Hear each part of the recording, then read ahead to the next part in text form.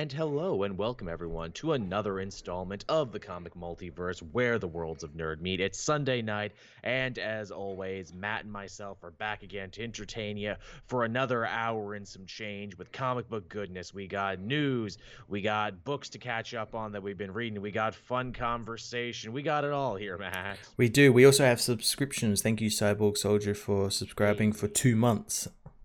Yes, always very, very appreciated when we get some subscriptions, either be it here or be it over on Patreon or YouTube or any of our other things. You know, you guys are the lifeblood that keeps us all going, Absolutely.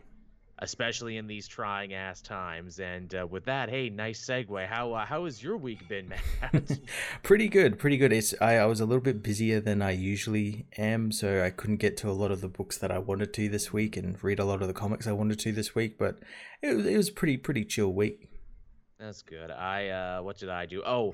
This is the week I decided to get back on keto. I weighed myself and I was 270, and I'm like, all right, that's too dangerously close to the weight I was like 2 years ago when I decided to actually start losing some weight and ended up being the lightest I've ever been. So yeah, I've been doing that for a week, and I'm at the irritable withdrawal stages right now where like I really, really want some junk food, but I know I can't have it. Yeah. That's the stage where you get like the headaches, Yes. which are totally normal for like what you're Oh, doing yeah. and everything. But yeah, it can be a bit scary. Yeah, the keto flu, as they Yeah. call it. I also was able to get my hands on some barbells, which is good for me because, you know, it's not just enough to change the diet. You got to actually try and exercise a little, too, to help it along. So I've started doing that. Yesterday, I did reps, and today I did, squats. And it's one of those things where it's like, oh, I haven't used those muscles since last March, so fuck me. What's funny is that like I tried this before around Christmas time because I'd gotten that keto meal deal, and even though I hadn't been eating healthy, I'm like, well, I guess I better try and do it for like at least a month so these people know that they got their money's worth by sponsoring me. And I think I lost like around like 4 pounds. I was like 260 something, and I dropped it down to like, you know, it was like 264, and I dropped it down to 260, and I'm like, all right, cool, you know, at least I know I can do it. And then I went back to eating like shit when they continued the lockdown, and then I weighed myself just recently. I'm like, oh no, 270, because I was 280, the fattest I'd ever been, when I'm like, all right, I'm done with this. Yeah, lockdown didn't particularly help. No, not at all. And my idea is, my hope, fingers crossed, is everyone keeps saying, you know, by summer, by like August here in Ontario, they should hopefully have, you know, something in place for people like me to get the vaccine. So, you know, I'm really hoping that, you know, when that's said and done, I can come out of this not looking like a big tub of marshmallow goo. Hopefully, yeah. I can only hope so, that I can, you know, not look like absolute shit. So I'm working on that. Zeke saying he got really buff in lockdown. Well, good for you, Zeke. I'm glad one of us did, because I sure as shit didn't. It's crazy too to think we're coming up on like the quarantine anniversary right now, and like what the fuck does that mean? Yeah, it's so weird, isn't it? Like, yeah, around this time last year, everyone was starting to hear about a virus over in China, and I Like, think no big deal. yeah, and I think like end of February is when it started sort of going places, because I know in March is when we locked down. Yep. What are the traditions that we're gonna have to observe now for quarantine anniversary? Are we all gonna have to sit around the quarantine tree, which is basically just a bunch of toilet paper that we stole and put together and Toilet watch? paper with Zoom on a Zoom computer on the top. There you go. Are we all gonna have to do that? What great quarantine specials are we gonna have to watch? Tiger King. We're all gonna have to rewatch Tiger King for the first time since it came out. That's the way it has to go. We're gonna have to see that. Man, I love the little extra amendum on top of that Tiger King story, that he was so sure that when Trump got out of office, he was pardoning people left and right for money. Joe Exotic was so sure he would get a pardon, then he didn't. I like that he was so sure in it that he paid for a limo to go and wait outside and it was like the most like redneck limo as well. It was it was like a Dodge Ram limo. Big stretch Hummer, you know, things that gets like 0 miles to the gallon. Oh yeah, that is just the perfect little like, yep, that's how that story ends. Bet it was that damn Jeff Lowe. I bet he was behind it. Oh yeah. Damn you, Jeff Lowe. Damn you. God, remember the early days of quarantine? Oh, how innocent we were when we were all captivated by the Tiger King. Oh no. It's shocking to think like shit is still coming out now and like they're still filming stuff currently. Like obviously I say before I'm a big fan of Law and Order SVU, and it's amazing to me that they were actually able to film stuff in stores. Yeah, I've been watching the show Shameless, and they've been dealing with the coronavirus as well, and it's so weird because you see like when they get in with like more than like 3 people, everyone's like putting their masks on and everything, and it's so weird. As KT in the chat is saying, hey, he was an essential worker, so he had to leave the house all year and only tested positive once. Well, we hope you're doing better, KT. That's something I'm happy to say that while I know a lot of people who got sick, I didn't get sick, and no one in my bubble got sick. Same. I got really lucky. I got really lucky just because I live in like a pretty good country. I mean, me too, and also I live in the sticks, so there's like nothing around here. The only thing where it got really scary is that because so many people from the city wanted to get tested but couldn't, they came up here to my small town and everyone was freaking the hell out. Yeah, I can see why. Yeah, where they're like, hey guys, hey, calm down, calm down with that. But yeah, as far as I know, no one got sick. What is there? I mean, some nursing homes got it pretty bad, and I think there was like one bar restaurant here where they had to send everyone home, but by and large, it could have been way worse. Mm-hmm. So yeah, that's all right.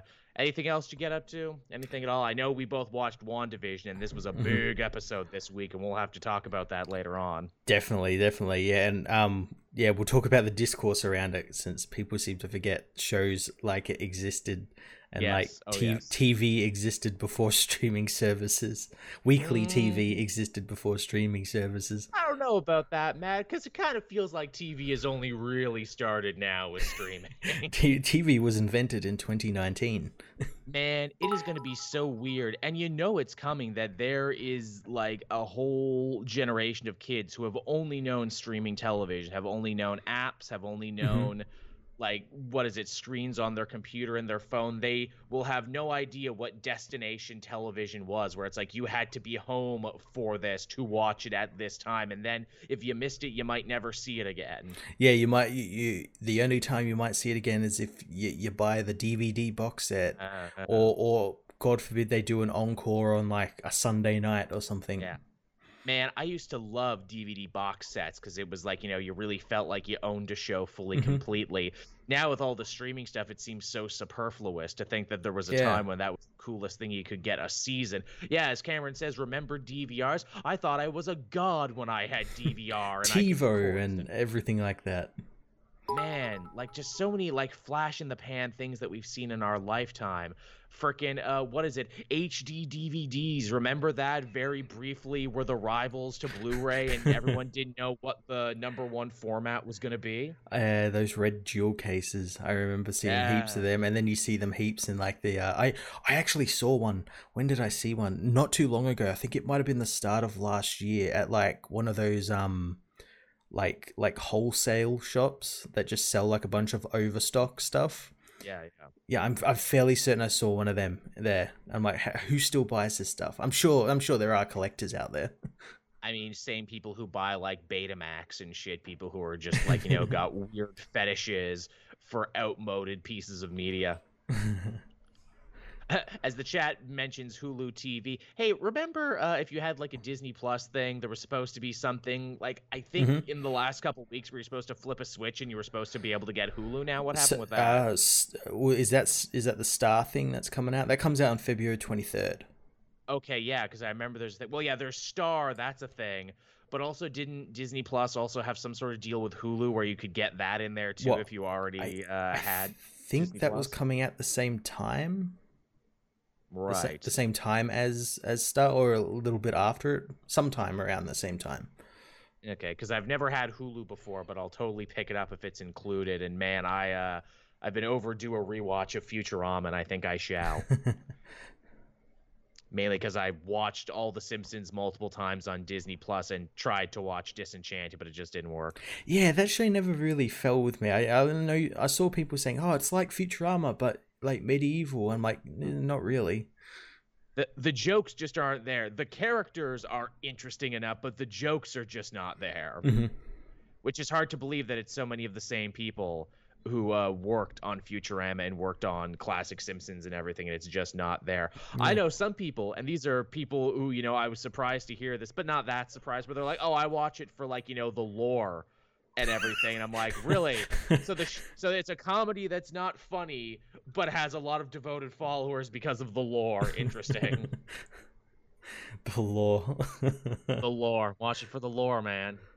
And yes, these people are also YouTube friends of mine as well, too. Gotta watch it for the lore. So I guess with that out of the way, we can hop into the show proper this week. We got a lot of news to cover, but before we do, Matt, time to pay the bills. Time to keep the heat on. Time to keep the heat on.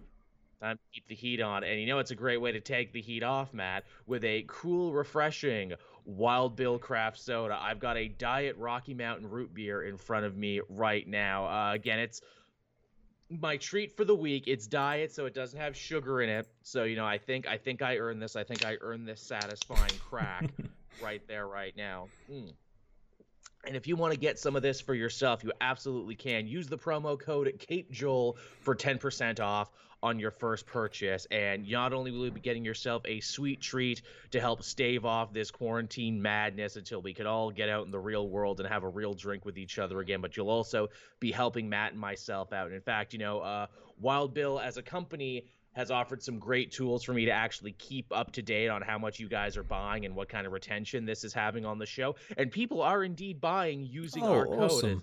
So I very much appreciate that, everyone. We're not near our first paycheck yet, but, keep up there, and we'll see how that one goes. Yeah, forget the stonk market, Matt. I'm in the soda market. This is how I'm going to make my money.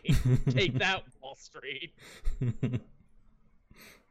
Take my delicious carbonated beverage, which even though this is diet, this is just as smooth, actually. So there you go. So thank you again, Wild Bill, for helping us out with that. And thank you to, everyone who, during my, little meltdown there a couple weeks ago, it's like, Joel, I'm sure it'll turn up, for sponsors on the show. And it did. And I know we're going to have a lot more coming in the next little bit. Yeah. I'm excited. Yes, I've got my fingers in some interesting pies. There's at least one product that I hope to get to talk about in the next few weeks that I'm sure we'll have very much fun talking about. Interesting. Yeah, it's very interesting. I haven't even told Matt this, everyone, so Matt is also having to guess. And with that, I suppose we can hop into our first news story of the week, and it involves DC Comics, and DC Comics doing something that I never thought I would see them do, Matt. They're ending their exclusive contract program. Yeah, this is in the long list of shakeups they've had, because obviously they're not with Diamond Distribution anymore. They've shaken up their editor structure. Bob Harris and Dan Dio aren't there anymore, and now this.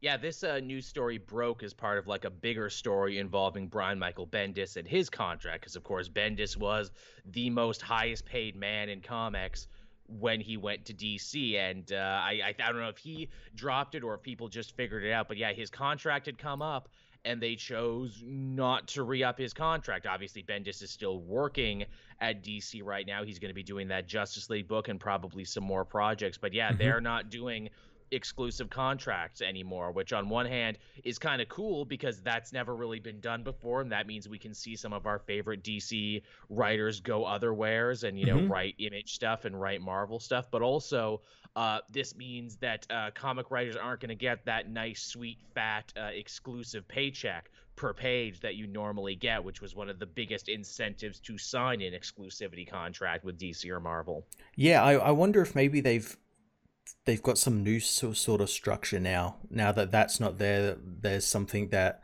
will entice people to just come work for them, not exclusive now. Yeah, it's going to be very interesting to see what's going on there. You got to wonder if this will affect Marvel and maybe make them want to budge in their own way, because obviously they got some really cool talent that are locked down with them right now, and I wonder would they like the freedom, even if that means taking a pay cut. I wonder. Yeah. Tevia, how do you know Bendis' Justice League sucks? The book isn't even out yet. Yes, I saw that. Yeah, I saw that. I wasn't gonna call him on it, but yeah, I saw that. It's not even out yet. You don't even know yet. Could be anything. But yeah, this is an interesting development here, and obviously, we're not going to see the effects of it right away, but in the future, we could see some really interesting stuff going on here. Like, there's nothing to say now that James Tynion couldn't go and write something for Marvel. Obviously, Tynion's busy because he's got like all Mhm. those Hill House and horror stuff going on. Yeah. But yeah, I guess it kind of works out because there are like a lot of big DC people who are also having their own interesting side projects right now. Like Snyder has a new book coming out. A lot of their like Mhm. key people who used to be under exclusive contracts, interestingly enough, already had Indian Image stuff in the pipeline anyway. You have to wonder if this is sort of works out for them, whether Marvel will follow suit as well. Yeah. Because I could see that, because it's kind of a win-win for the company, because like then Yeah. they don't have to pay the writers or writers and artists and all that exclusive bonus that they would usually get, Yeah. and they're free to kind of hire whoever they want. I mean, it kind of seems like a win-win. If there's a Yeah, downside to it, I certainly don't see it yet. yeah. You have to wonder too, is this some of that AT&T influence going on there where they're like, wait, so your industry only makes this much money and you're still so piddly and territorial about who gets who that you sign people to exclusivity contracts? Motherfucker, your best work is a drop in the bucket to our movies and TV shows and everything else. Drop that, don't be silly. Yeah. But yeah, it's funny to think, and you said it yourself, Matt, that we have seen so much DC upheaval in the last couple of years between all those editors getting the axe, moving to Tuesdays, which I thought was just going to be a short-term thing Hmm. until stores opened up again. But now it just looks like DC Comics are going to be on Tuesday now forever. Yeah, and it works for them as well. They get that extra day. It's handy for people like us who review the books, since we can have a DC day and then a Marvel day. True. Yeah. I mean, I didn't like it at first, and I have to imagine that if I was still going to the store and buying comics, I'd still probably just go on Tuesday because everything would still be there. Or I Hmm. would just go on Wednesday because everything would be there that day. Hmm. But yeah, interesting stuff. But yeah, so that's kind of cool. DC done with exclusive contracts. We'll have to see what this will mean in the future. Yeah, and I'm intrigued to see like who else they're gonna get, because especially in this Infinite Frontier, it's a lot of like new writers, or like writers who haven't done all that much. There's not, they don't have your Scott Snyders or your Jeff Johns headlining big books. It's all new people. Yeah, excellent point, Matt. I wonder, was that a big impetus behind it as well? Because again, Future State is many things, and a testing ground is one of them, and one of the big denominators amongst all these different people writing Future State books is that they either weren't AAA talent or they were talent brought in from other industries, be it like, they wrote cartoons or they wrote, TV shows or Hmm. movies and everything. So yeah, I wonder, is that going to be the future? Are they going to be looking less to established like AAA comic book talent, and will they start spreading that love a little bit around? Because really, getting an exclusive contract was one of the biggest ways to know that you were a AAA talent, because they wanted to lock you down and make sure the other guy couldn't use you. Yeah, and it could also be, like as you said, they're bringing in more like TV writers, movie writers, book writers. That could be a thing with AT&T to like maybe try and shore up stuff for like the movie side of stuff. Quite possibly. Like get it sort of already in a position where they can easily adapt it, because it was written by like a movie writer. It's got True enough. all the like sort of capstones that like a movie has or something, so it's easily adaptable. Yeah, they're future proofing for Hmm. the many multimedia projects of the future. Hmm. Be interesting. Be interesting, that's for sure. All right, what else we got going on here? Oh, here's a story that caught a fair amount of flack, and for obvious reasons. Matt, I miss vacations, don't you? Eh. I do. I really need one right now, but the thought of just traveling makes me so stressed. I want to pull my freaking hair out at the idea. It's like, I need a vacation because I can't leave. I can't leave because of the horrible deadly disease. And if I did try and leave my house, I'd probably catch the deadly disease. But yeah, I miss vacations. I miss conventions, which when you're a YouTube person, conventions are the closest thing I get to a vacation. And even then, I'm still working on there. Mhm. I basically don't sleep for like 3 days, and I don't see my hotel that I overpaid for. But apparently, Image and Skybound have come together to try and remedy this problem in maybe the worst way possible. No, the worst way possible. In the worst way possible. Apparently, sometime next year, Skybound and Image are trying to come together to plan a Comic-Con cruise. This is not a good idea, mainly because for me, because here at Australia we had like a big cruise ship coronavirus Yeah, you fucking did. scandal and everything, I remember. and yeah, how is this a good idea?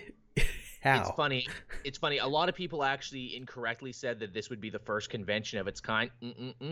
There is Uh, the Star Trek cruise that has been going for a long time. There was also the Fan 2C cruise, which I know about. That was like a couple years back. And I know about that because I tried very hard to get myself on that thing, and they blew me off every time I tried to get on that one. I'm pretty sure there's also been like a couple of Disney ones, Oh, God, yeah. and yeah, stuff like that. But yeah, terrible idea. It's like, look, yeah, obviously a Comic-Con on a cruise, that's a fun idea 2 years ago. Yeah. Not in a world post, horrible virus that Yeah. infects people in small confined areas.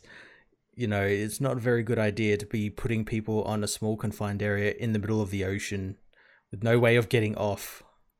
And also, again, that's kind of wishful thinking where they're like, we're not planning on doing it this year. We're planning on doing it next year. Because, by next year, everything will be in order, right? And everyone will be vaccinated and this will be great. Okay, even if that's the case, though, we're actually learning so much stuff now about why cruises actually suck and are super unethical across the board. I think John Oliver did a whole freaking episode on cruises and how fucked up they are and like how maritime law doesn't protect you at all.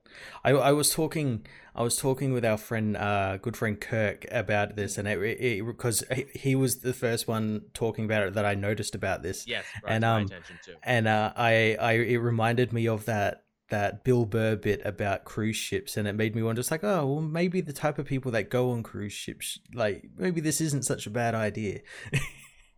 Yeah, I mean, they do seem to be the most people in love with it. And, let's try and get that Venn diagram of those types of people and the comic-going public. Yeah, I imagine the people who would go on a cruise like that now really don't like their masks. I'm going to say that much. Yeah. Tish. Yeah. So there you go. Yeah, go check out John Oliver's episode. I think it's a closer look or whatever it is on cruise ships. I don't remember all the specifics, but as always with that show where it's like, oh, that sounds horrible. Oh, that sounds horrible too. Oh, hey, Kirk's in the chat right now. Yeah, hey, Kirk, we were giving you your due for bringing this to our attention.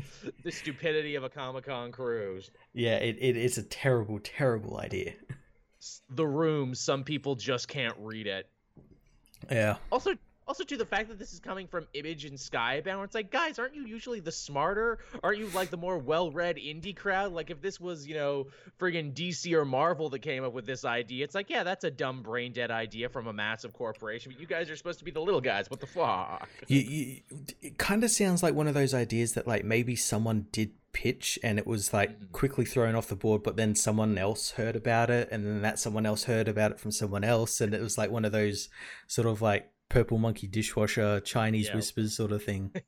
It got pitched into the trash, then someone dug it up out of the trash. I'm like, hey, this is okay. Yep. Because as I think of it, there are like a bunch of successful cruises, or there were back in the day post or pre-corona. Again, the chat mentioned the Kiss cruise, the Jericho wrestling cruise, which was another. Apparently, he still tried to run that, and I'm like, oh, Jericho, no, buddy, no. Go get those revenue streams. It's like, look, at least when Jericho says it, it's like, come on, this guy made a career getting hit in the head with chairs. At least I know he's not the smartest person on the planet. Hey, look, I just want a place for my band, Fozzy, to play.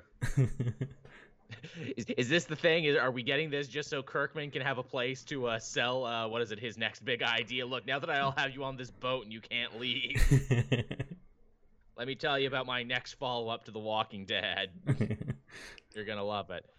Now, look, this is a stupid idea, but when we get the comic Multiverse cruise together, then it won't be a stupid idea. Then it will be great. We'll be behind it 100%. 100%. So yeah, when I say cruise, what I really mean is this old fishing slope that I was able to rent for the day. It's the houseboat.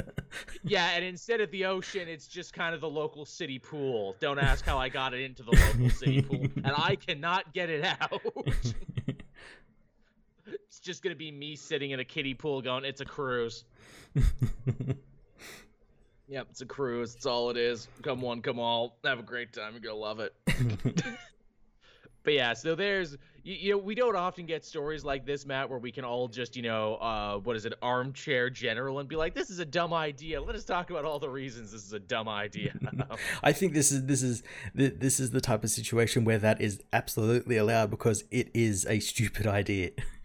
This is good, bad news. We need more good, bad news that we can easily talk about. No more of that bad news that is just heartbreaking and soul-rending. Let's, just have good, bad idea news. When Joe Exotic gets out of prison, can we have like a Tiger King cruise? It's just like a cruise ship filled with tigers.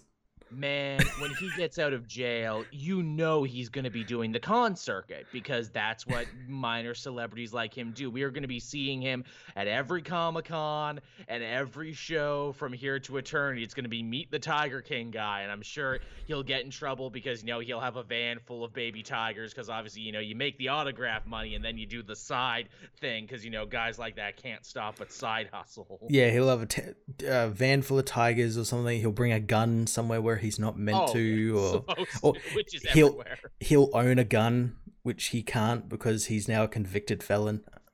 Yeah. There's gonna be so many places for that to fuck up. So drunk Joe Exotic, high on meth, crashed a van full of baby tigers into the Star Trek convention. Boy, that was fun. So yeah, everyone. Yeah, Jeff Lowe would crash his ship. You're absolutely right. He would crash the Tiger Cruise. Damn you, Jeff Lowe. You did it again. Oh man. So there's your cruise news, everyone. We will be sure to keep you up to date on this as it develops. Yeah. I don't think it's going to be happening. I don't think it is going to be either. But man, if Imogen Skybound had a sense of humor, they're like, "Hey, Joel and Matt, how would you guys like to partake in this cruise? All expenses paid." Just really calling our bluff, like, you called us stupid, but I bet if we paid for your room and food for like 3 nights, you'd take it. And then I'd have that angel and devil on my shoulder moment. And I'd be like, what do I do, guys? I don't know. And before we can answer that question, moving on. So X-Men, Matt, still going strong after X of Swords? It is, yeah. And one of the coolest things they're doing in storyline right now is that Cyclops is reestablishing the X-Men team to be something more heroic and more outside the purview of the Quiet Council. And he's going to pick the team, but we, as the readers, get to pick a member of the team, too. For the first time in a long time, we're getting an actual, actual election where we, the fans, can pick the next member of the X-Men team. Yeah, and this isn't just some, like marketing thing. This is actually something, like, I think it might have been the X Factor writer Leah Williams explained that, like, this is like whoever wins, like, people are going to have to change their stories in their books and everything to accommodate this. Like, this isn't just going to be some one-off thing, marketing thing. Which in my mind is like, why would you do it that way? Why would you have characters that would make other writers have to change their stories? I don't see the point. I imagine it's sort of like a cookie cutter thing where it's like place winner here sort of thing. I guess, yeah. Obviously, after the first couple days of polling, Polaris pulled into the lead. I think last time I looked, she had like a 22% lead over everyone else, so a pretty sizable lead. Yeah, I've been following this from a distance. I haven't voted yet because Cypher and his big titty warrior girlfriend isn't in this. It's a rigged election. Absolutely. But yeah, I've been following this, and from what I gather, Polaris is only winning because there's a group of X-Men fans that seem to think it's related to the Gifted coming back. Oh. And are voting. Is that why people were talking about Gifted on Twitter this week? I think so. Yeah, because again, I've been following Leah Williams because she's a shit posting master, and she's been getting much hate from all of this because she doesn't want to vote for Polaris. She vote, I think, Marrow or Armor, and yeah, from what I gathered, it was people who like, because they saw the name Polaris, they immediately thought it was because of the Gifted, so they voted for that in hopes that the show would come back. Okay, see, I thought Polaris was in the lead because she has the coolest costume and the best power and has arguably done more than just about anyone else in this list of people you can choose from. With Sunspot is like a close second. Kirk saying there that he was a strong guy voter. Yeah, it's hard not to love strong guy as an underdog. Similarly, I voted for Banshee and threw my vote away on a third fucking party, clearly. I'm the goddamn, Nader voter over here, for fuck's sake. He can do it. I think he'll be great. Banshee, he's Irish, he fly, he scream good. What not to like? He's also not on a book, is another thing. He's also not on a team now, so it makes sense. But so once again, Matt, another rigged election for our age. Polaris with her connected father and the Quiet Council and all the money and everything else there. Yep. The establishment candidate pulling ahead amongst, Sunspot, who had a whole 5-point plan to pick the X-Men. I do find the selection quite strange. It is. It's very strange. It's a very it's a cool. It's not like, I'm glad it's not like your usual members, your usual X-Men. It's all quite strange X-Men, but yeah, it's a very strange assortment. I mean, Marrow and Armor and Strong Guy definitely have like cult following. Sunspot did a lot, arguably more as an Avenger during those last couple years than he did as an X-Men. Then you got like weird picks like Forge, where it's like, well, Forge is basically a character in the X-Force book. Yeah, he's kind of, he's like their armorer sort of thing. Like, he technically isn't on a team. Yeah. And then you got like Tempo and Boom Boom, where it's like, okay, those are like weird characters no one has thought of in a while. Okay, I can see putting them in there and everything. And Cannonball was in the last X-Men book, and he was in New Mutants. Yeah, I was about to say, he's technically on the New Mutants. Yeah. Here's the problem, though. If they put Cannonball in his USA Avengers costume, where he had like the jacket and everything, then I would have voted for him. Yeah. Or am I thinking of Speedball? I mix up Cannonball and Speedball. Sometime I mix up the characters with ball in their name. I have weird character dyslexia. But yeah, this is cool that they let us pick. I mean, it certainly seems like Polaris is the shoo-in now. Yeah, I have to imagine she's going to win unless someone like gains a sizable lead before the voting ends, which ends very soon. I think tomorrow. Yeah. Tomorrow as we record this. Unless someone totally cheats it, which, again, to this day, people still think that's what happened with the phone call-in for Jason Todd. Again, I keep telling people, write in Cypher. Write it in. Get him on the ballot. Get him on the ballot. He's basically a member of the council and an X-Men already. Just give it to him. Just give it to him, because obviously everywhere he goes, Bae the Blood Huntress is yes. big titty waifu comes with him. So there you go. If you want snoo, vote for Cypher. That's the rule. I didn't make the rules. I just enforce them. So yeah, there you go, everyone. And again, that's the problem too with having a vote like this, especially in something as big and grandiose and all-encompassing as X-Men, where it's like everybody is gonna want to write in their own character. I wonder too, if these are the characters you can vote for, who is going to be on the team? So you obviously got Cyclops and Jean. I wonder who else it's going to be. I hope they kind of do like an ass pull, where it's like, well, Polaris are in, but like all these other characters got voted for or not, so we're just going to make the new X-Men team out of all of them. That's okay. Yeah, that's really funny. If this is the X-Men team, you're looking at it right here. And all we're voting for is like the hierarchy on the team. So it's like, oh, Polaris is the leader, or it's like, then Forge is like the second in command, and oh, that'd be really funny. We tricked you, and this is actually the team you're looking at. Because yeah, you're right. You look at the team together, it's like, oh, this is an interesting team under Cyclops and Jean. Okay, yeah. Got a lot of different generations, a lot of different powers, a lot of stuff going on. All right. Yeah. All right, not bad at all. All right, moving on from there. We got some news about that Sandman TV series, which I swear to fuck, I've been hearing about this all my goddamn life, that they're making a Sandman movie or a Sandman TV show, so much to the point that I got like fucking, blindness and deafness whenever it's mentioned. It doesn't help as well that I think around the same time this was announced, they announced they're doing like an audio drama or something. Season 2 audio drama. Yeah, so because I got confused because I saw like the casting for this. I'm like, oh, is this that thing that had like James McAvoy and all that in Joseph it? Gordon-Levitt was also attacked for a bit. Yeah, is that the same as this? Oh no, it's something completely different. Okay. So this is a brand new Netflix thing for Sandman. I know they've only threatened to turn it into a movie or a TV show 100 different times, but no, they're actually doing it this time. And we got some word on the casting, and they got some pretty interesting names attached. They do. I'm surprised it's not on HBO Max. Same. Yeah, well, maybe Netflix had the rights to it still. Yeah. Because, yeah, we got Tom Stutridge. I'm terrible with last names. Mm-hmm. He's going to be Dream of the Endless. And then we got Gwendolyn frickin' Christie. Brienne of Tarth apparently is Lucifer in this, where I'm like, all right, you got my attention now. We were just talking about big waifu ladies, so there you go. Exactly, you've got my attention now.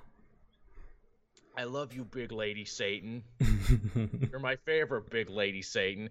And oh man, this is going to blow a lot of minds of people who are watching that Lucifer show and know that it's technically supposed to be the same Lucifer, but it's not going to be the same Lucifer.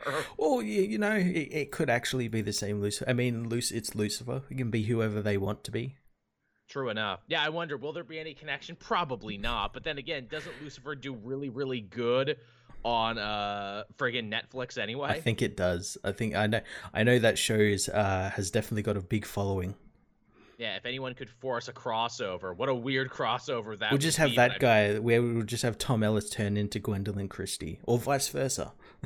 That's fine. I'm sure people wouldn't have any problem with that. But yeah, so we're that much closer to Sandman, everyone. One of the most seminal comics of all time, one of the greatest, most well-known Neil Gaiman projects of all time, is going to be a thing sooner rather than later, because we're just kind of at that point now of the superhero comic book arms race where people are trying to make shows and movies out of everything that has any popular name cachet.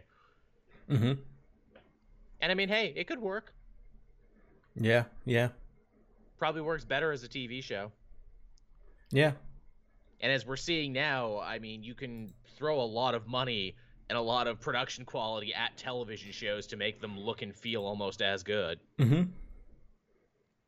So yeah, there you go, everyone. If you're excited for Sandman, now you actually have something to go on, which is good. And with that out of the way, we can get to our final news story this week, which is checking in on WandaVision. We had episode 4 this week, Matt. Now for something completely different. And different, it certainly was. It lived up to that name after 3 episodes that really lock you into this kind of Nick at Night retro American TV aesthetic. This is the first time we finally get to pull back the curtain, essentially, and see what's going on in the real world. Yeah, oh god, this is so damn cool. So yeah, it's basically the last 3 episodes from a different perspective. Sure is. We get to hang out with Monica Rambeau, who we now know is Geraldine, but also we don't pick up with her right after she gets kicked out of Westview. We pick up with her right when she comes back after the snap, which I was not expecting. Yeah, we actually get to see her come back from the snap and just see the chaos that caused in one hospital. We don't know what it was like throughout the whole world. And to see that from the perspective of someone who is basically like a quote-unquote regular person who is only tangentially connected to the Avengers and to the Marvel superheroes, to see that from their point of view and then get the sickening gut punch of, oh yeah, your mom died while you were gone for 3 years. Fuck. Oh man, that really sucks for you. That's really, really harsh. We get to learn a little bit more about SWORD and also the new acronym that accompanies SWORD, the sentient weapon, da-da-da-da-da. Yeah, and I like that we find out that it wasn't always called that. It was called the original, but they changed it to sort of go match up with the threats they're facing now. Yes, to help kind of bring in everything, because they can't just be the alien people from the comic. They got to be Hmm. about other stuff too. And yeah, sentient weapon is pretty good, as that sums up the majority of superheroes and supervillains. Sentient weapons. Yeah, it's pretty fitting. It's so funny. Hayward, the guy who plays her boss there, literally he was in SVU this week playing like a Burt Kavanaugh stand-in. So to see him go from a bad guy to a good guy in the span of 2 new shows that I watched this week was pretty amazing. That's pretty good. I'm like, oh no, you were a bad guy in the other show I'm watching. Oh no, wait, you're a good guy here. Whew, okay. Yeah, Monica really, really likable, and boy, do they get you on her side super quick for everything that she's suffered. Oh yeah, oh yeah. And to set up a sword so easily and be like, well, how the hell did this happen? Oh, it happened in the snap. It happened all the time you weren't paying attention for. Hmm. That all of this got established and everything got going. And of course, her first mission is to go to Westview and help out the FBI. Hmm. And of course, with the FBI, we get Agent Jimmy Woo back again. Which, man, how great is he? Yeah. He had such a great like character development where like especially with like the magic trick, everyone was talking about the magic trick, how yeah, obviously in Ant-Man and the Wasp he learned how to do close-up magic, and here we get to see it do close-up magic. What's amazing about that is that is so quintessentially comic book to me, where it's like, hey, here's a bunch of silly side characters that I'm sure you never thought would actually amount to anything, actually have their own weird, deeply involved character arcs in between everything. It's so great, and I like that Jimmy as well is like normal, like Yeah. like he's just a guy. He's an everyman in this universe filled with, like, spectacular people. Yep. They also do a good job hammering out basically a lot of rules for Westview and everything here, where it's like, look, this place seems to have deleted itself from everyone's mind. People are compelled to not enter, just like straight up compelled, like there's some sort of thing keeping people from going in. It's like a thing keeping them from either going in or like it's like an illusion, like they don't think it's there, or it never existed. Some people can see it and some people can't. Wu and Monica are 2 of the only people who can see it, and I have to wonder, is that because they have connections to members of the Avengers who have connections to Wanda? Is that why? It could be, but it also could be. I think it was Monica that said it, where it's like they're not from the area, they're not connected to Westview and Eastview and whatnot. Right, yeah, that could potentially be true too. And the big also reappearance this episode is of Darcy from what is it, the Thor movie. She gets to come back here too as Sword, brings in science experts from all over the place. And I was watching the show with someone, it's like, wait, wasn't she just an intern? I'm like, she was an intern before the snap. Now it's like 5 years later, so she's a fucking doctor now.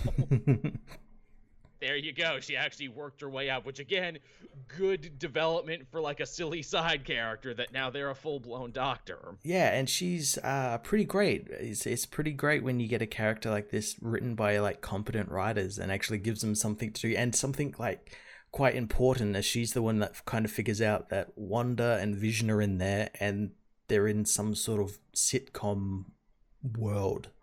Yeah, some sort of black and white American sitcom with its own weird rules and everything. And they build like a cork board of all the people in the show who do turn out to actually be real people with IDs and everything. Yeah, New Jersey IDs, so they're people either from the town or like the area that Wanda has like engulfed in this hexagonal shield thing that she's in. Yeah.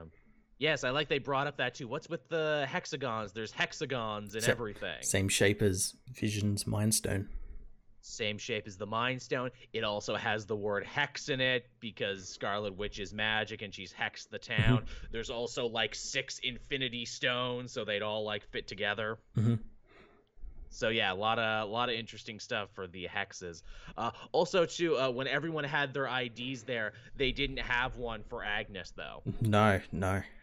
Which is very interesting. Again, probably playing into the idea that she is probably Agatha Harkness. Oh, absolutely. which I love that. I love that we actually get to see that going on there. What's some other fun stuff? Oh, Darcy gives a really good explanation as to what the radiation is, where it's like it's radiation from like the Big Bang almost. It's like ancient radiation from the dawn of time, essentially. Mm-hmm. And I'm Yeah. like, hey, is Well, that was because of the Infinity Stones. They were created in the Big Bang. yeah, I was gonna say that. I'm like, oh yeah, that's a good way to explain that. And also, too, is this their way of backhandedly explaining chaos magic too? Because that's a very comic booky explanation where Mm-hmm. it's like, yeah, we're basically hacking the building blocks of the universe to make the impossible possible. That's how magic works here. Yeah. Yeah, Because if I that could is, see that. I could see that being a thing, and I imagine, because obviously this leads into, I imagine her role in Doctor Strange and everything, and I yeah, imagine Doctor Strange is going to get involved, and magic is definitely going to be playing a big part in this. yeah, because right now they're still attacking it from a scientific point of Mm-hmm. view. They're not really dealing with the whole magic aspect of it. No. And boy, in a show that can sometimes surprise you with the dark twists and turns it takes, we actually get to see like weird zombie vision for a second. Yeah, that that kind of raises more questions as well. Does that mean like Wanda is puppeting his body around, or like, and like her losing concentration when she dealt with Monica? Is that her like sort of breaking that down and not seeing what she wants to see Vision as, and seeing how he truly Oh. is? Also begs the question: is Vision going to be able to survive the end of this now? If he's still dead, is he really there? Is he an illusion? Is he dead but doesn't know he's dead? Yeah. I don't know, man. I I don't could know. There's see lots. them having him survive, but he'll be like the black and white Vision, and it'll be Mm. like, it won't be the Vision we know, whereas it'll be more of like a robotic sort of Vision, like one who doesn't have his memories or anything. Right. Nice pull. Nice pull. Yeah, he becomes black and white Vision because then he can sell that action figure. Gotta be about selling them different figs, man. That's what it's all about. That's the sweetest plum of them all. Oh, also too, anything that goes in to Westview, which I like to the shielding on Westview. What does it look like? Looks like an old tube television. Yeah, Is an what it old looks like when you CRT. get looks to which again, talk about a reference that is totally lost on people of a certain age who have never actually Yeah, stood next to an old CRTV yeah. and don't know what that's about. And anything that walks through it ends up getting changed. So if you're like you and me, are like, what the fuck was up with the bee suit guy? Oh, he was wearing a hazmat suit, but it got changed. Yeah, to fit the narrative of the The world. As universe. I think Jimmy says, it's like set decoration. It's like that drone that went in, that it turned into like a toy helicopter because that fit the aesthetic of the show. Which, man, that's a really interesting Twilight Zone concept where it's like, what else could that work for? Hmm. Also means you can't just send anyone in after them or they too will be changed. Yeah. Gotta wonder too, do you think they'll be building up to Monica Rambeau maybe getting powers off the back of this? I think so. I have to imagine, yeah, somehow this will unlock her powers, or she. I could see her maybe even after Wanda blasted her out and everything. That's how she Yeah. gets her powers. That'll be a nice sort of like parallel to how Carol got her powers from a stone, and Yeah, she gets her yeah. powers from a stone. Yeah, where it's like, yeah, just yeah, that awoken your sleeping meta powers from the fact that you went in and went out and survived and like no Mhm. one else has been able to do that so Mhm. far. Yeah. That's cool. That's cool ass shit. So yeah, there's WandaVision for you, everyone. Continuing to be super freaking cool. And again, a lot of people complaining about like, oh, I wish it was longer. No, I like that it's shorter, and I like we get a week to think about it and talk about it and theorize and everything. Hmm. And also too, it's as long as like an average American sitcom is. Yeah. Yeah. It's as long as it needs to be. And man, so cool for them to give the spotlight to Darcy and Jimmy Woo, to like minor characters who end up showing that they can hold up a whole episode of television to themselves. Yeah. Yeah. It was great. I'm looking for. I'm hoping we get like another episode with them, like a little bit into the season, a little bit more, because we're about halfway through the season now. Yeah, yeah, big agree. We were talking about this before we started too, and obviously, people on social media have been bringing this up a lot too. People were loving the what is it, Agents of Sword, Jimmy Woo Darcy thing, trying to solve this quirky mystery. And I know a lot of people were like, "Oh, we'd watch a whole show that was just this," only for me and you, Matt, to be like, they made that show. It was called Agents of Shield. It ran for 7 seasons." Yeah, and everyone complained about it because it was that.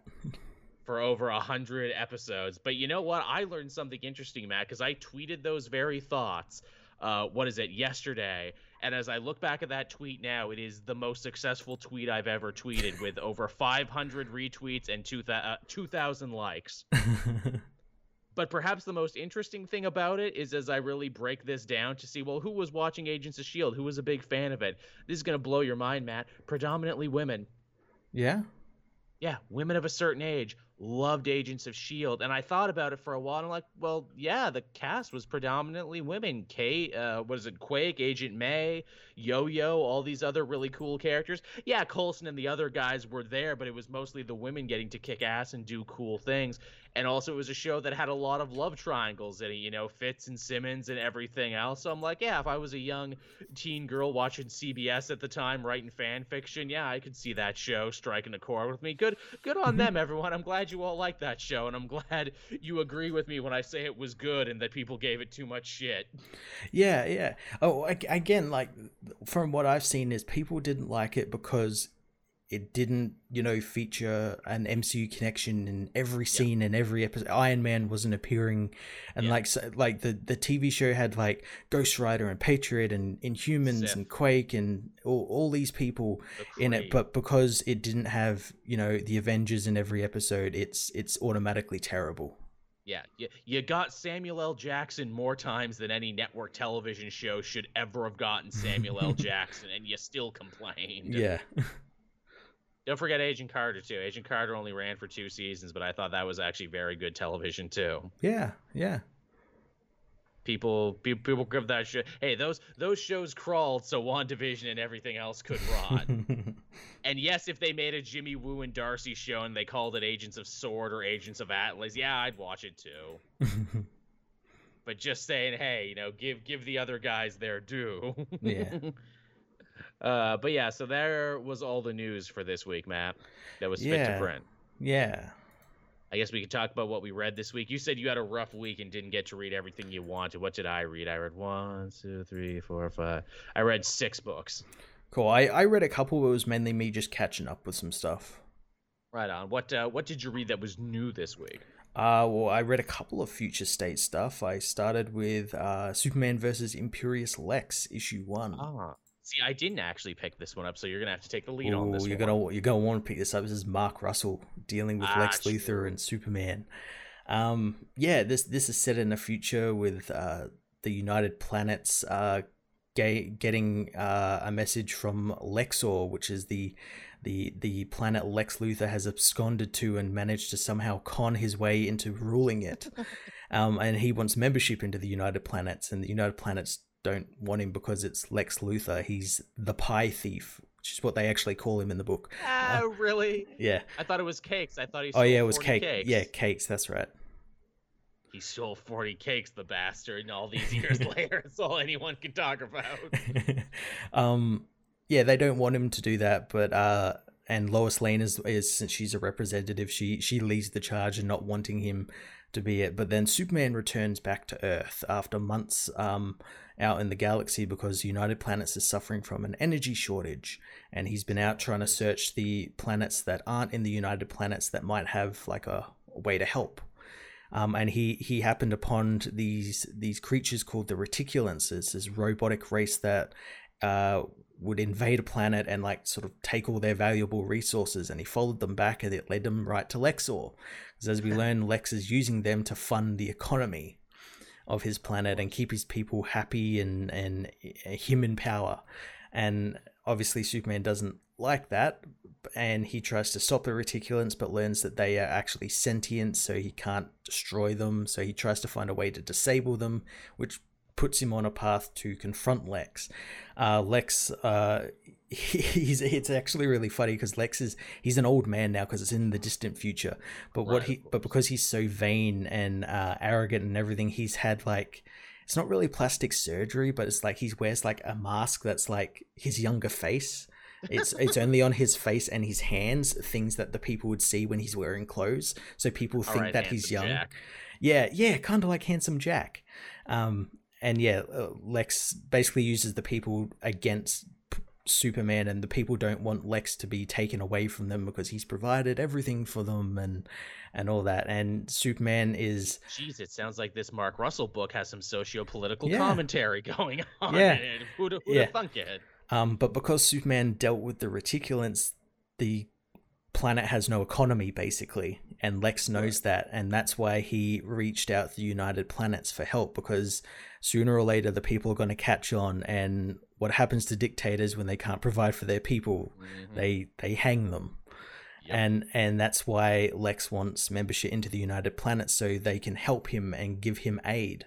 And Superman agrees and wants to aid Lex, and the United Planets don't want to, so it's forced Earth to become their sponsors, and Superman and Lois Lane have to go to Lexor and sort of be like delegates and get political.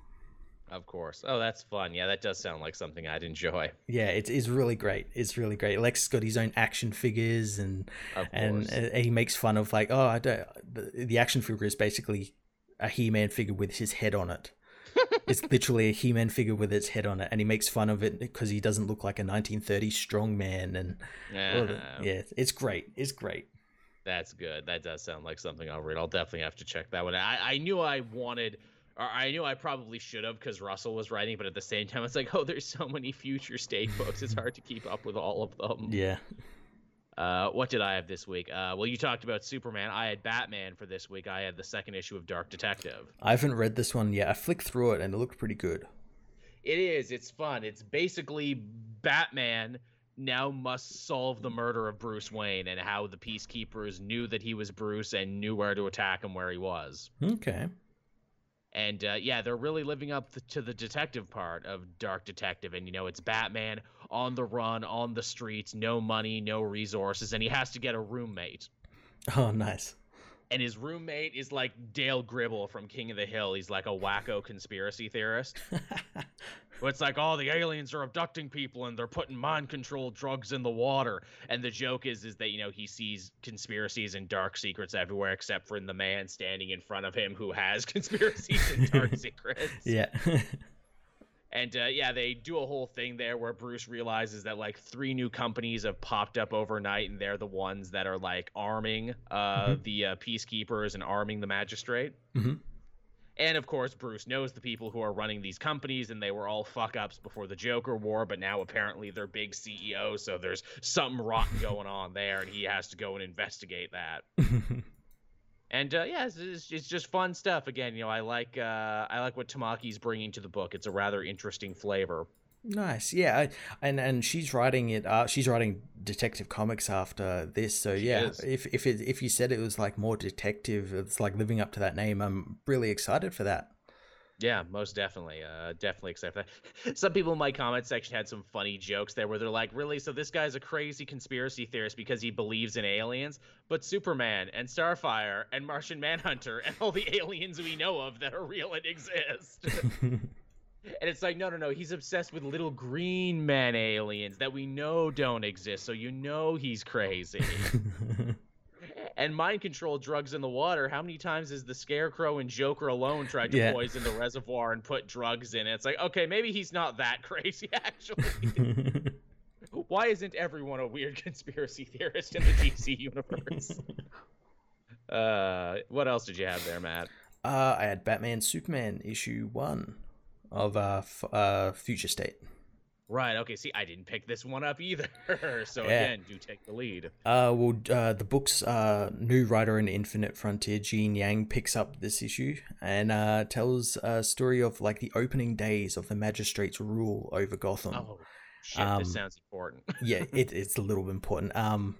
Because Superman he saves a boy from committing suicide, and he learns that the boy was going to commit suicide because he took this drug called the false face serum, and it basically makes it you can turn yourself into any animal, or your head into any animal you want. And he was going to use it for a prank at his school, but it had a side effect where even without the little device thing that causes it to happen, even with that off, he still changes, and it's like messed up his entire life and everything.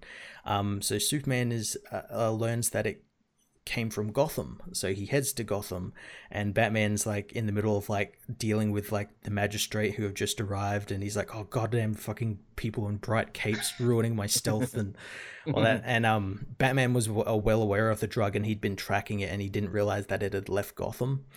So the two go on a sort of quest to find out where this drug came from, and they learn from there's people are using it in Gotham because of facial recognition the magistrate use. They use it to get around it, and they learn like juggalos. Yeah, and they learn it came from old Gotham, which is the Gotham in like the present day Gotham, which has been buried under the new Gotham, which is built on top of it. And it came from like some weird hospital there, and they go and investigate, and that's where they meet Mr. Toad, who's another Grant Morrison creation. God damn, Morrison getting so much fucking love in Future State. And he's running the False Face Society as he's the cousin of the original Mr. Toad. And, see, it's funny. I would have said Black Mask because Black Mask's old gang was called the False Face Society. Yeah, well, this is like a new and improved one. Oh, okay. He's running it to sort of go up against the magistrate because he saw that his cousin was like right in his thoughts that like the government is like taking their freedoms and whatnot. So yeah, he's deciding to run this gang to sort of try and get rid of the magistrate, but it's not really working out too well. And then Superman has to fight a bunch of the false face people because they turn into like giant gorillas and rhinos, and they look like Rocksteady and Bebop sort of thing. But we learn that Mr. Toad isn't really out for like the good of Gotham, since Superman asks him for help. Like Superman wants to help him end the magistrate, but Mr. Toad doesn't want that because we learn Mr. Toad is technically working for them and wanted Superman to come to the city. And the book ends with him shivving Superman in the stomach with a kryptonite knife. Okay, yeah, you sold me. This actually sounds really fucking cool and like something I should be reading, especially because Gene Ewan Lang is going to continue to write Superman, Batman even after this. Yeah, well, it's implied that because the start of the book is like a 1-page panel that takes place after this issue, and it's implied that the magistrate want to use Superman's powers for something. Right. Like power their cybers or something, because Batman fights a bunch of rats that have like eyeballs on their backs that shoot heat vision lasers and stuff. Yeah, it's very weird. Very weird. But very comic book, I appreciate it. Yeah. All right, that's 2 books you sold me on that I'm definitely going to have to pick up. See, I didn't read that because I really wanted to read Future State Suicide Squad that came out this week. This was a good issue. This was a mind bender of an issue. I know you and I were both in love with that Tom Taylor book, and it's like, oh, there's no way they could follow up from that. No way they could be that creative or interesting. This is pretty close in being that creative and interesting, actually. I'm using this book now as like a poster boy for like comics that like have covers that completely lie, because because the team on the cover isn't the Suicide Squad. Yep, this whole thing was one giant lie. It was one giant misdirection from Robbie Thomas, who admittedly I'm not that familiar with his work, but when I read this, I'm like, okay, you lied to me. I respect that. You lied to me and didn't tell me. That's what I love. I love a good, honest liar, and that's what you are.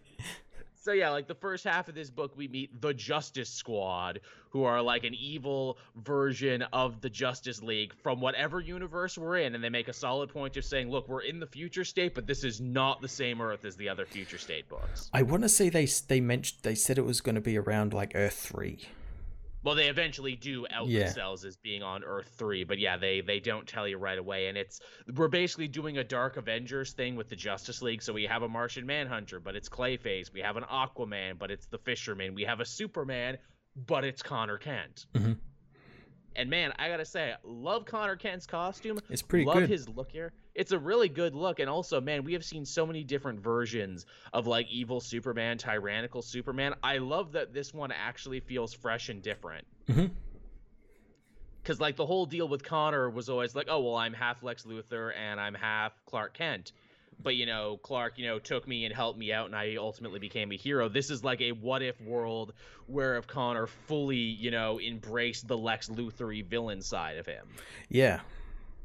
While also still ironically becoming Superman. Yeah, yeah. We also get introduced to another character called Bolt, who is the Flash, who I think is going to be important because she's, like, on the poster for, like, a bunch of Flash stuff that's coming up. Mm-hmm. Says she's a former Teen Titan and says that she's trying to redeem her family for crimes committed. And I'm like, oh, you're related to Reverse Flash, aren't you? Because that would explain the yellow color scheme in connection to the Speed Force. Either that or it's like they're a Zolomon or something. Or something like that. I assumed, what is it, Thawne, because she's got the creepy yellow eyes that he's drawn with sometimes. Mm-hmm. Which then I said that, and everyone in my comment section is like, "Ah, my little runner," referencing that season of Flash when he was in jail. I'm like, "Oh fuck, that was a good line. That's a good reference. I wish I made that joke." Yeah, you're right, Zeke. That would technically make her the reverse Flash. 2 reverses. God damn, yeah, I'm the reverse fuck yeah. What does that make you? Yeah, Bolt is fine. Just call me Bolt. It's good.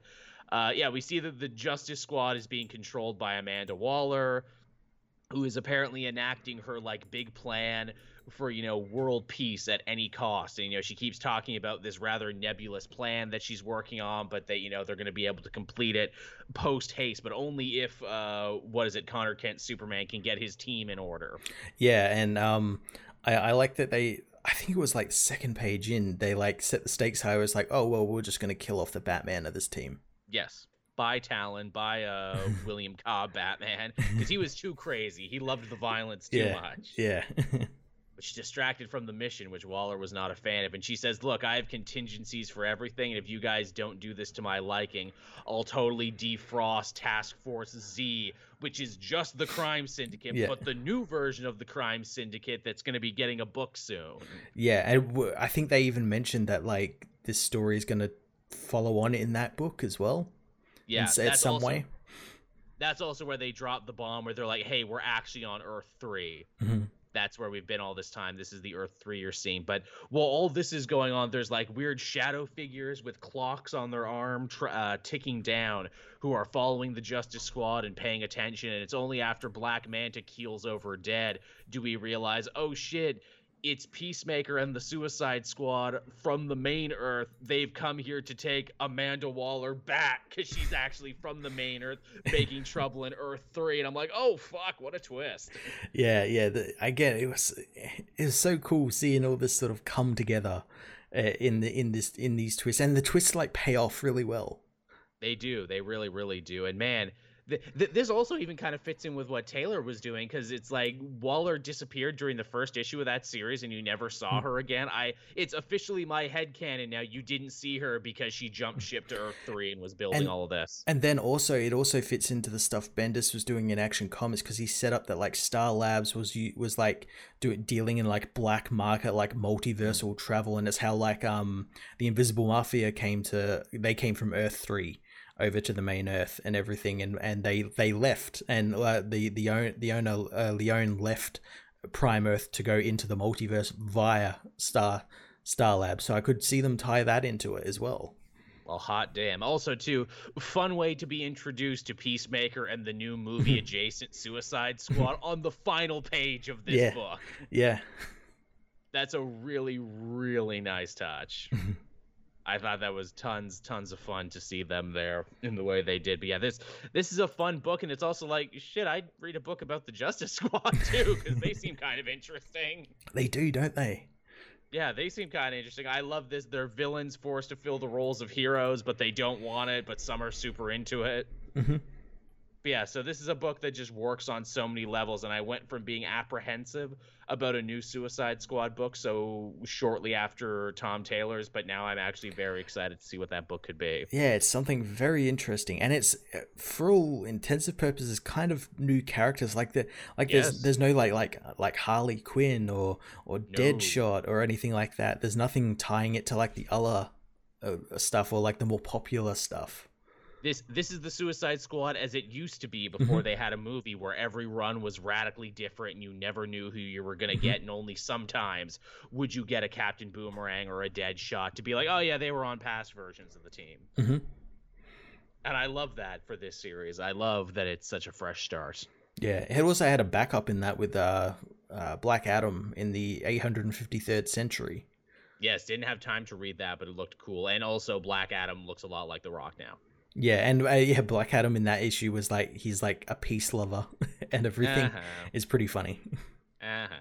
Good for him. But yeah, so that was definitely my future state book of the week. This Suicide Squad book. This one blew me away. Yeah, it was pretty good. What else did you have, Matt? Did you have much else? I had one more, and that was X-Men issue 17. Yes, I just finished this actually. Yeah, the X-Men helped the Shi'ar enforce their slavery upon other people. Yeah. There was a lot going on here. I will freely admit, every time the X-Men go to space for a big like Shi'ar Empire adventure, my eyes glaze over a little bit, and I know that makes me a bad X-Men fan because there was an era where they went to space all the time, and that's where you get the Phoenix Force and Lalandra, my mind, and all the other fun shit that the cartoon did. But I was kind of like, oh really, we're back here. Okay, that's cool. I did like it connected up with the stuff that Empire did. This actually like the stuff Empire did is actually starting to matter. It is. Hickman's doing a whole lot of like rise and fall of empires, where it's like, the Kree Skrull Empire is on the rise, but the galactic economy is fucked, so the Shi'ar are coming down, but Krakoa is coming up on Earth too. And usually if empires grow so quickly at the same rate, it's only a matter of time before they start fighting each other. Yeah, they're doing stuff with that in Sword as well, with the Kree Skrull Alliance sending that diplomat to Sword to sort of sort out the stuff with Scarlet Witch and all that sort of stuff. Yeah.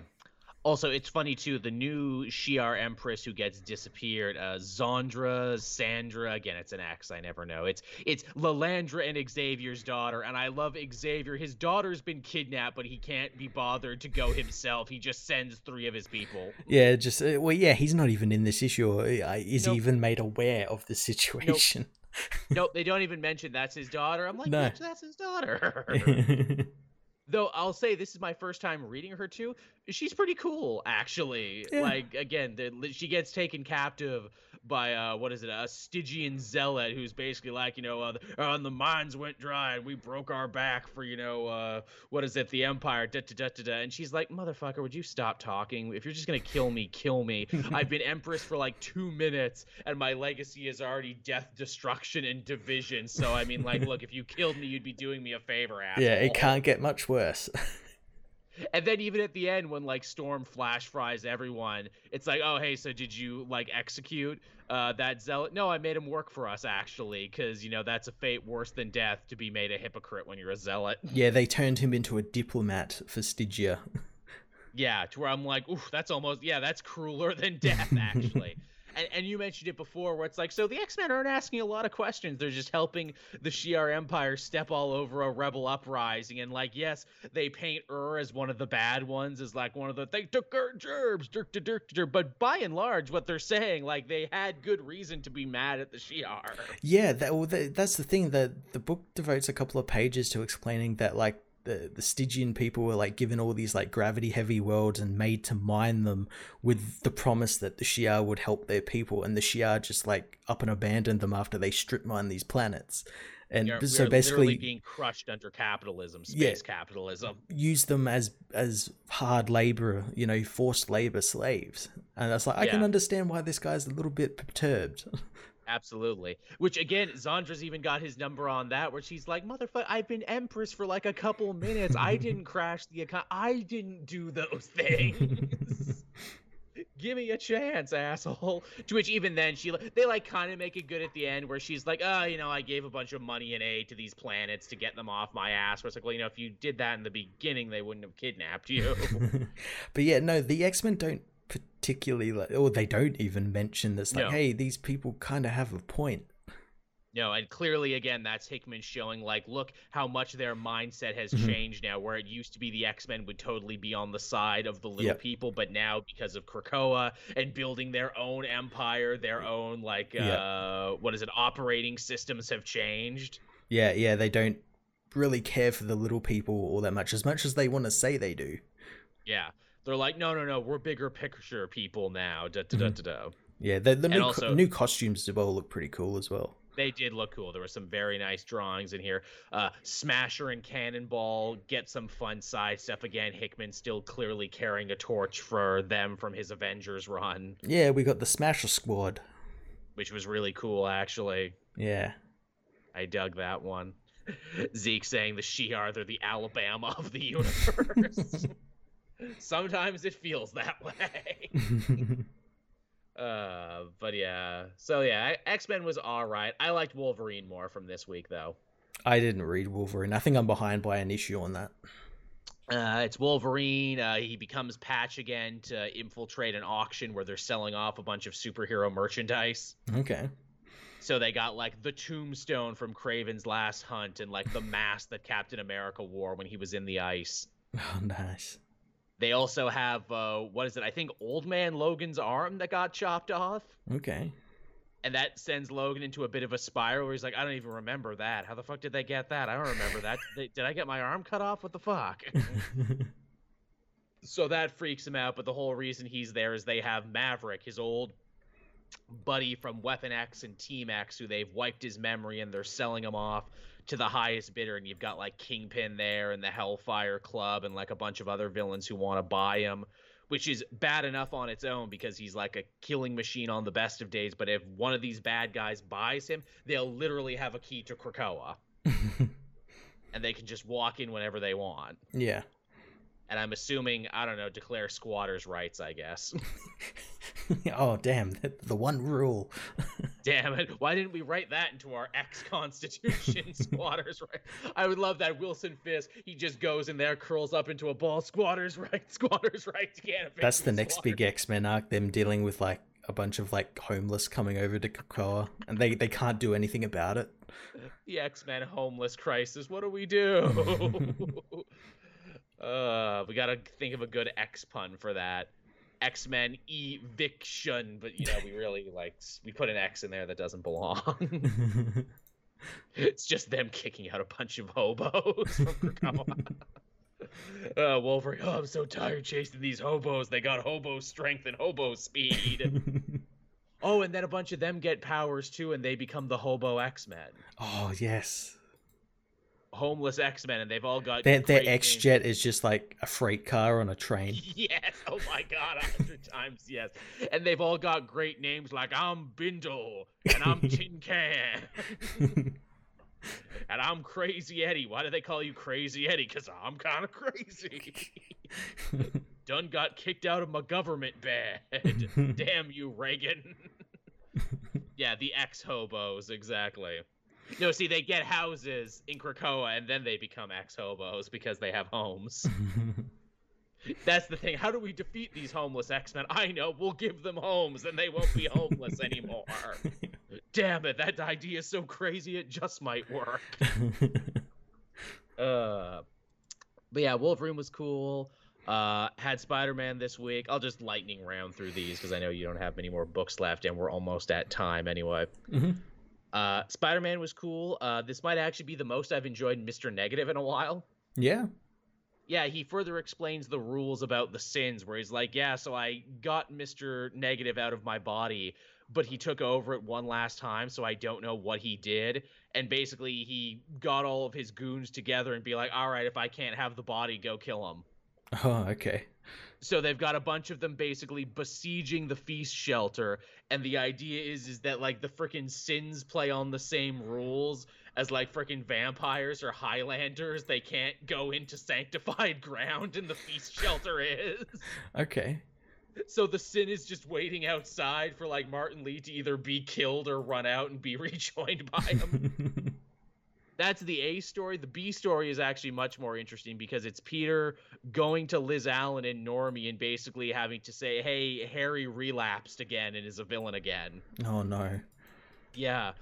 But again, doing the very thing that Harry said that pissed him off, where Peter has to tell them that he relapsed, but also has to go out of his way to not tell that he's Spider-Man, once again, making it so his secret identity is more important than anything else. Okay.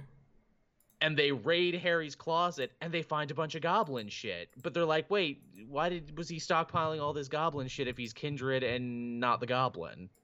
Okay. So I thought that was interesting. And then it's, Norman who comes up. It's like, hey, I've been spying on you all with cameras. Oh, yeah, you didn't know I have cameras in this house? Well, I do. Sorry.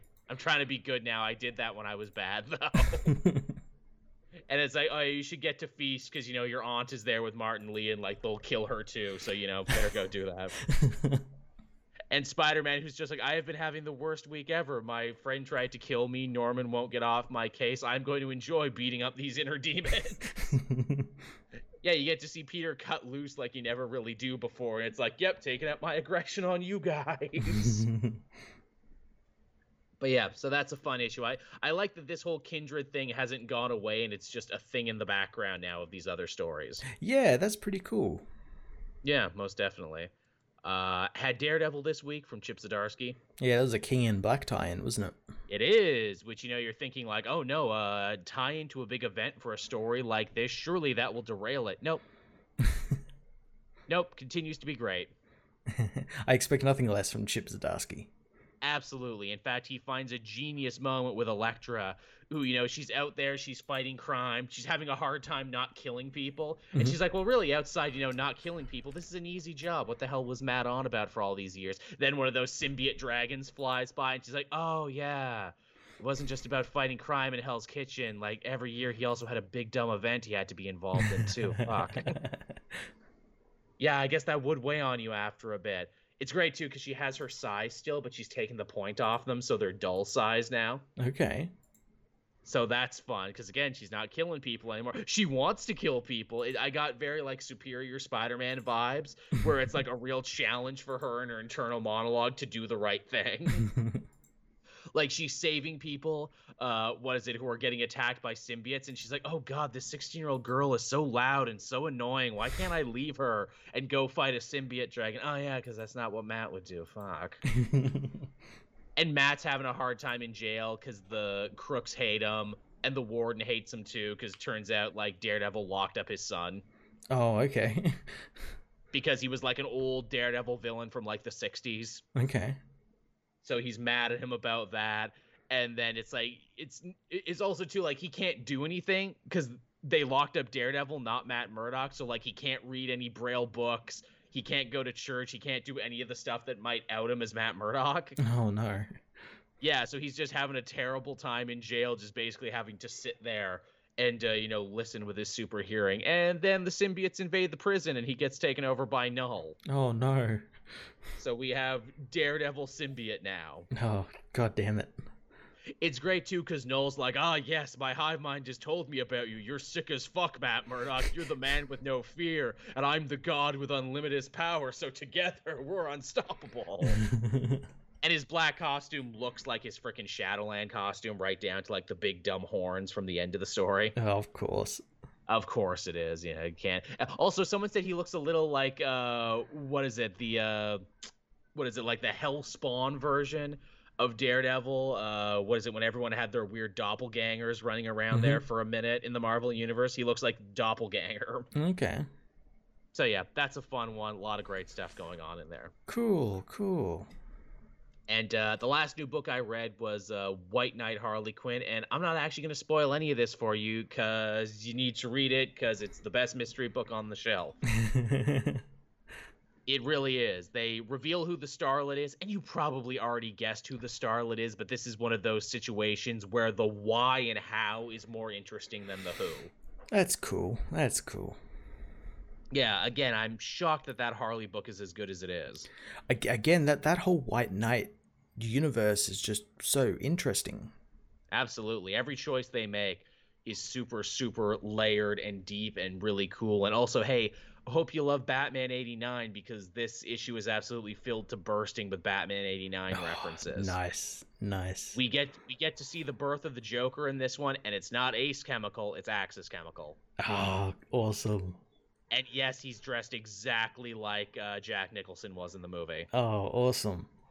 Which, again, if we want to think about this in like Rick and Morty terms of the multiverse, does that mean the White Knight universe is just a couple steps removed from the Burton movie universe? Yep. Just a couple things on that Maslow scale or whatever they call it. But yeah, it's really good, and I don't want to say any more than that because you should check it out for yourself because it's really goddamn good. Got me interested now. And it's and an amazing cliffhanger too, where I'm like, I actually don't know where they're gonna go with this. Because it's another universe, and they could end this story right here if they wanted, or they could keep going. Yeah. How long is that series? Is it like 6-issue mini, 12-issue? I want to say it's only 6. Yeah, I want to say it's real short. Oh, okay, cool. Yeah, yeah. And yeah, I guess with that, that's everything we read this week. Yeah. Yeah. So thank you, everyone, for coming, hanging out with us here on another Sunday night. We hope we could bring a little joy and entertainment into your lives right now. If you're a patron, as always, you'll be sure to get this first before anyone else. Big, mad respect to all of our patrons for continuing to support our endeavors and put a little extra scratch in our wallets in these trying times when we could really use it. You've saved my ass a couple times. Yeah, saved mine a couple as well. Yeah, so, Matt and I are deeply, deeply thankful for that. Thank you to our sponsors, both old and new. You got anything planned for this week, Matt? I'm going to try and stream either Monday or Tuesday because there'll be no regular Elseworlds exchange this week. Sal has a banked one, so I'll actually have a free day. I'd like to stream some more, but I probably got to catch up with some of my videos and stuff. And if I've got the time, I might. There's a lot, man. There's so many of them. Yeah. Which, again, it's can't really complain because, like, nothing's really a chore right now. All the books we're reading, we're really enjoying. Yeah, but that's also the bad thing as well, because it's like, because usually by now there would have been a couple I would have dropped, but I'm like, they're also, it's the X-Men problem all over again. Yeah, I know, right? I know, it really, really is. Next week, too, I'm going to have a big, much in demand indie book on the channel for the first time in a while. Excited to get that one to you. And to go along with that, I'm going to have another interview next week, too, if we can get all that lined up and worked out. So get ready for that, everyone. And I won't fuck up that interview. I won't fuck up the NBI code. I'll get it right this time. Should I do more of those? Do people like the interviews? Tell me in the comments section, because there's like several people I really want to talk to, but wasn't sure if I should reach out to because I didn't know if it like messed up the flow of the show or anything, or if people think it makes the show better or worse or what it is. But yeah, there's like a couple people I'd really like to talk to and who I know would love to come on here, actually. Yeah. Yeah, so there we go, everyone. Again, thank you so much for watching and listening, and we will be back again next week. Same Comic Multiverse time, same Comic Multiverse plays, both on Twitch and on YouTube. Yeah, catch you later, everyone. Bye-bye, everyone.